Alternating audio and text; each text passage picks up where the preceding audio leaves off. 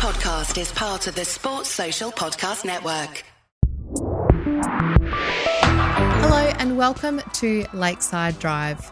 It is Friday, there is free practice, and my name is Freya. So I think we can call this a special episode of Free Practice Fridays with Freya. It's been a while, but here we are. Now there's a bit to cover in the world of F1 news this week, and we are finally at a lovely circuit, which I am absolutely sure is going to see some great racing. I love a straight track, but I'm excited to be at Barcelona. So let's get stuck into it. First up, McLaren have hired Rob Marshall. So probably some of the biggest recent news is that Rob Marshall will start as Technical Director, Engineering and Design for McLaren from the 1st of January in 2024. So this is a role within the F1 technical executive team with Peter Prodamou and then David Sanchez from Ferrari, which we've talked about a bit before in a previous episode, filling those other two roles. And all three of them, of course, then reporting into Andrea Stella, who will be the team principal. I think the remit for Marshall will be working on the 2026 car. And we're all thinking what you're thinking, which is that McLaren are hoping that they've got Adrian Newey's black book after 17 years with Red Bull and has memorised some of his tricks and knowledge. Someone who McLaren did also approach when it comes to joining their technical executive team. Marshall was Chief Executive Officer at Red Bull, and McLaren are really calling this a fundamental step in getting back to the front of the grid. Interestingly, McLaren's approach is extremely people heavy. So when we talk about, their strategy to getting back to the front, it seems to be very people heavy. And as I mentioned, I think that his remit, this is Rob Marshall, is very much going to be working on the 2026 designs when we get those new regulations that come in. So it's unlikely that we're going to see some of that Red Bull magic in 2024. It's going to take a while for some of those changes to come into play. But like I said, that strategy is very people heavy in terms of bringing people in at a really senior level. And my hope is that there's much more that goes with that, because people are important beyond a doubt, of course, particularly in such a technical excellence kind of area.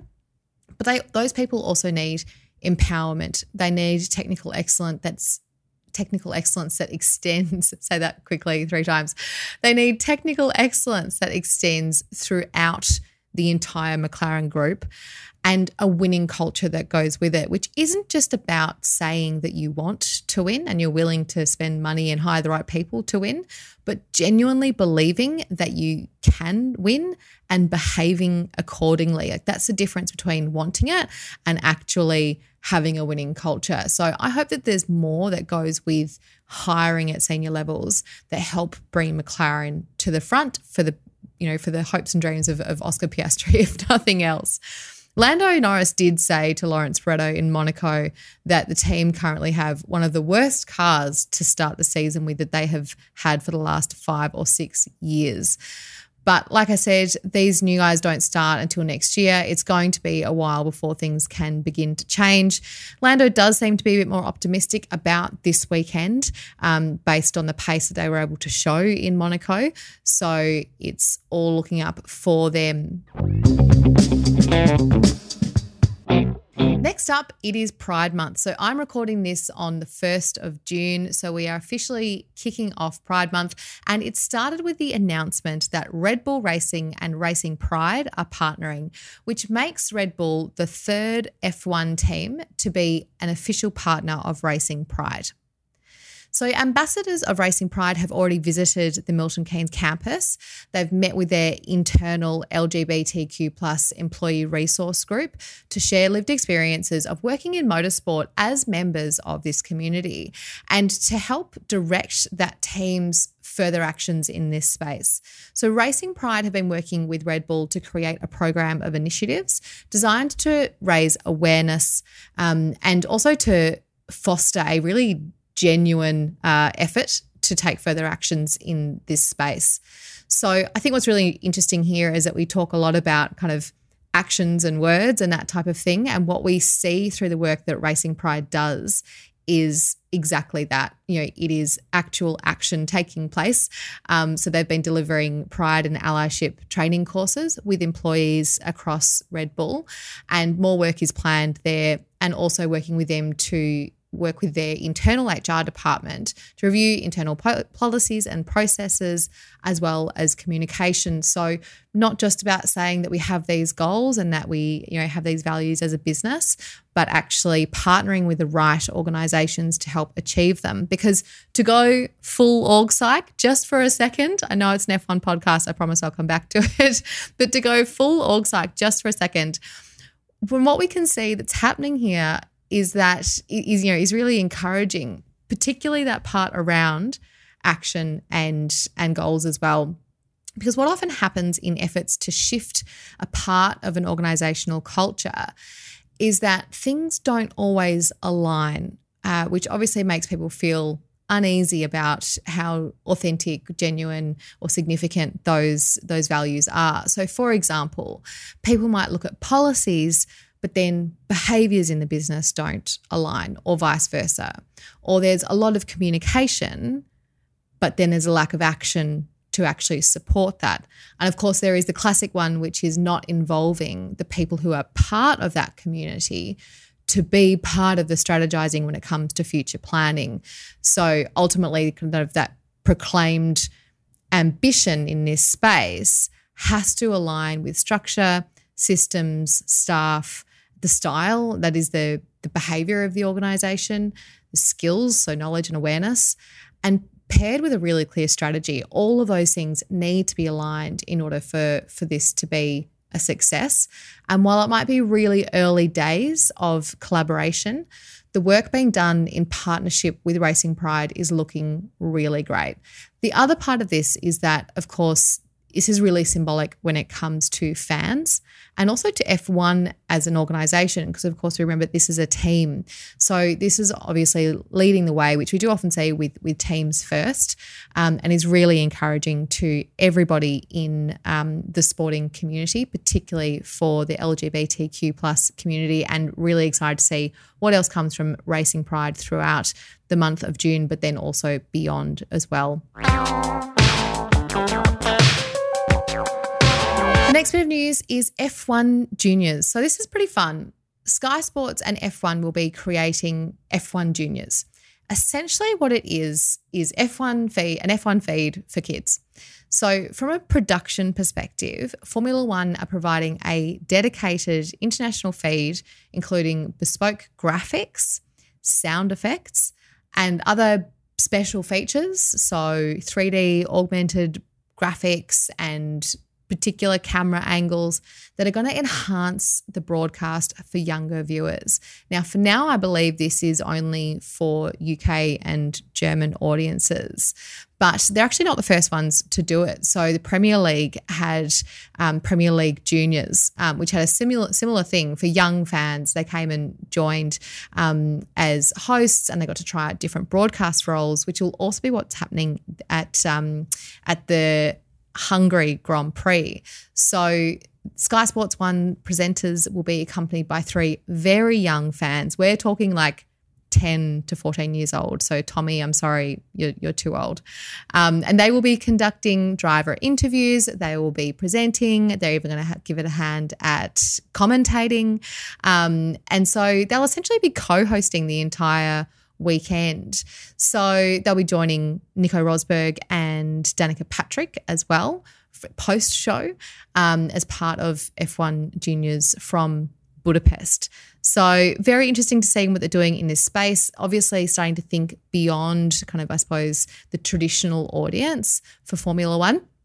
And Ian Holmes, who is the director for media rights and content creation at Formula One, has said that they want to ensure that their fans of all ages can enjoy and fall in love with Formula One. So working with their partners at Sky, this project is obviously to target younger audiences. I think it's really interesting that idea of falling in love with a sport. You know, we all have our origin stories when it comes to how we got into Formula One, and it'll be really interesting to see how this plays into that for really young fans. So on a slightly more serious note, another piece of news that came out this week was that biofuel trucks for the European races will be used this year. So F1 and DHL have announced that the European part of the season is being hauled around by 18 new trucks using biofuel. So what this is going to do is help to reduce carbon emissions in comparison to a regular fuel by about 60%. And there may be further savings beyond that I haven't really explained, but that's kind of the starting point of it when it comes to that reduction in emissions.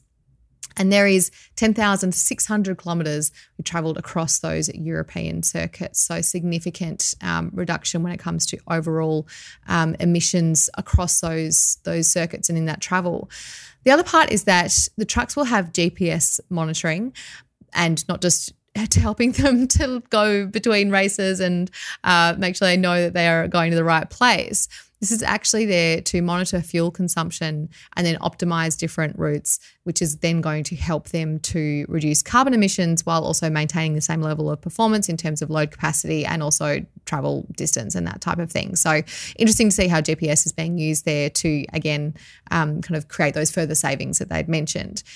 But logistics are a really, really significant component in terms of where the improvements need to be made if Formula One want to reach their net zero by 2030 goal.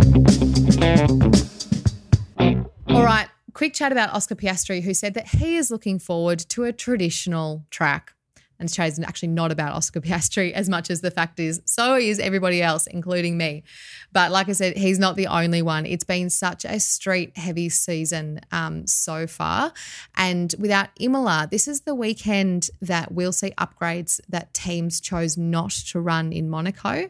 We know we're getting new side pods at Ferrari. We've started to see what they look like. They're much more Red Bull-esque, to absolutely nobody's surprise.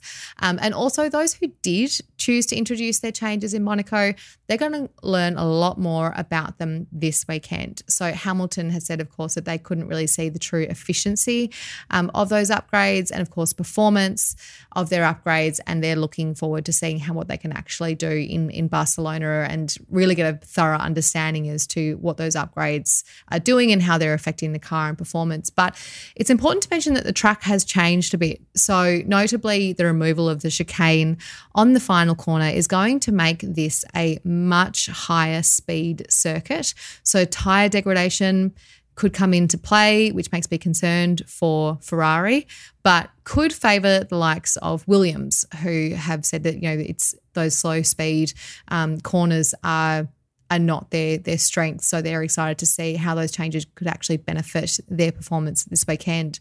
But speaking of tyres, it brings me to the last piece of news we're going to cover for this week is Mick Schumacher. So Pirelli tyre testing following the Spanish Grand Prix will see Mick driving the W14. So as we know, Mick is the reserve driver and he joined Mercedes after he was left without a seat at Haas. And he and George will be doing the tyre testing following the Barcelona race. So George on day one, Mick on day two. Mick's work so far has mostly been in the simulator and then trackside. Mick has really said that he was seriously impressed by the simulator and talked about how advanced it is. And do you know what this reminds me of? It's kind of the inverse situation of Bottas going from Merc to Alpha and realising just how advanced the Merc was, but obviously then having a much more comprehensive understanding as to where some of the big gaps are between these big teams and some of the smaller organisations. The other thing that Mick said was that, which I thought was interesting, was that working with the engineers as a reserve driver is completely different. And I think this was really helpful for me when it comes to understanding how much people who are not drivers, but whether that be reserve drivers, third drivers, or development drivers, can learn even when they're not on track. So he said that as a driver, you usually don't get to hear what's going on between all the engineers when you are out on the track. So listening in during sessions has been really interesting. And he said that he was shocked at the season opener in Bahrain because he didn't expect the sheer amount of exchange that happens. So how much talk there is between all of the engineers in the garage that he didn't hear when he was driving for Haas. So obviously that is helping him to develop when it comes to the ins and outs of the organisation, and then helping to provide feedback as well. So that was quite insightful for me. I think sometimes when we see reserve drivers, I wonder, if they feel like they're adding as much value as they want to, but it's really working both ways in terms of what you can learn and absorb while you're at that business, but then also being able to provide that feedback. And he said that he's spending as much time in the simulator as he possibly can to make sure that he's adding value wherever possible. Okay, that's it for this week in news. Thanks for hanging out with me this Friday. If you want to support the show, the very best thing you can do is subscribe wherever you get your podcast and leave us a rating or review. It helps people to find us, and it means so much to all of us as well. You can also pick up some merch. We ship absolutely everywhere in the world. Can't confirm if we use biofuels, but maybe we should set some goals around that. See you next time.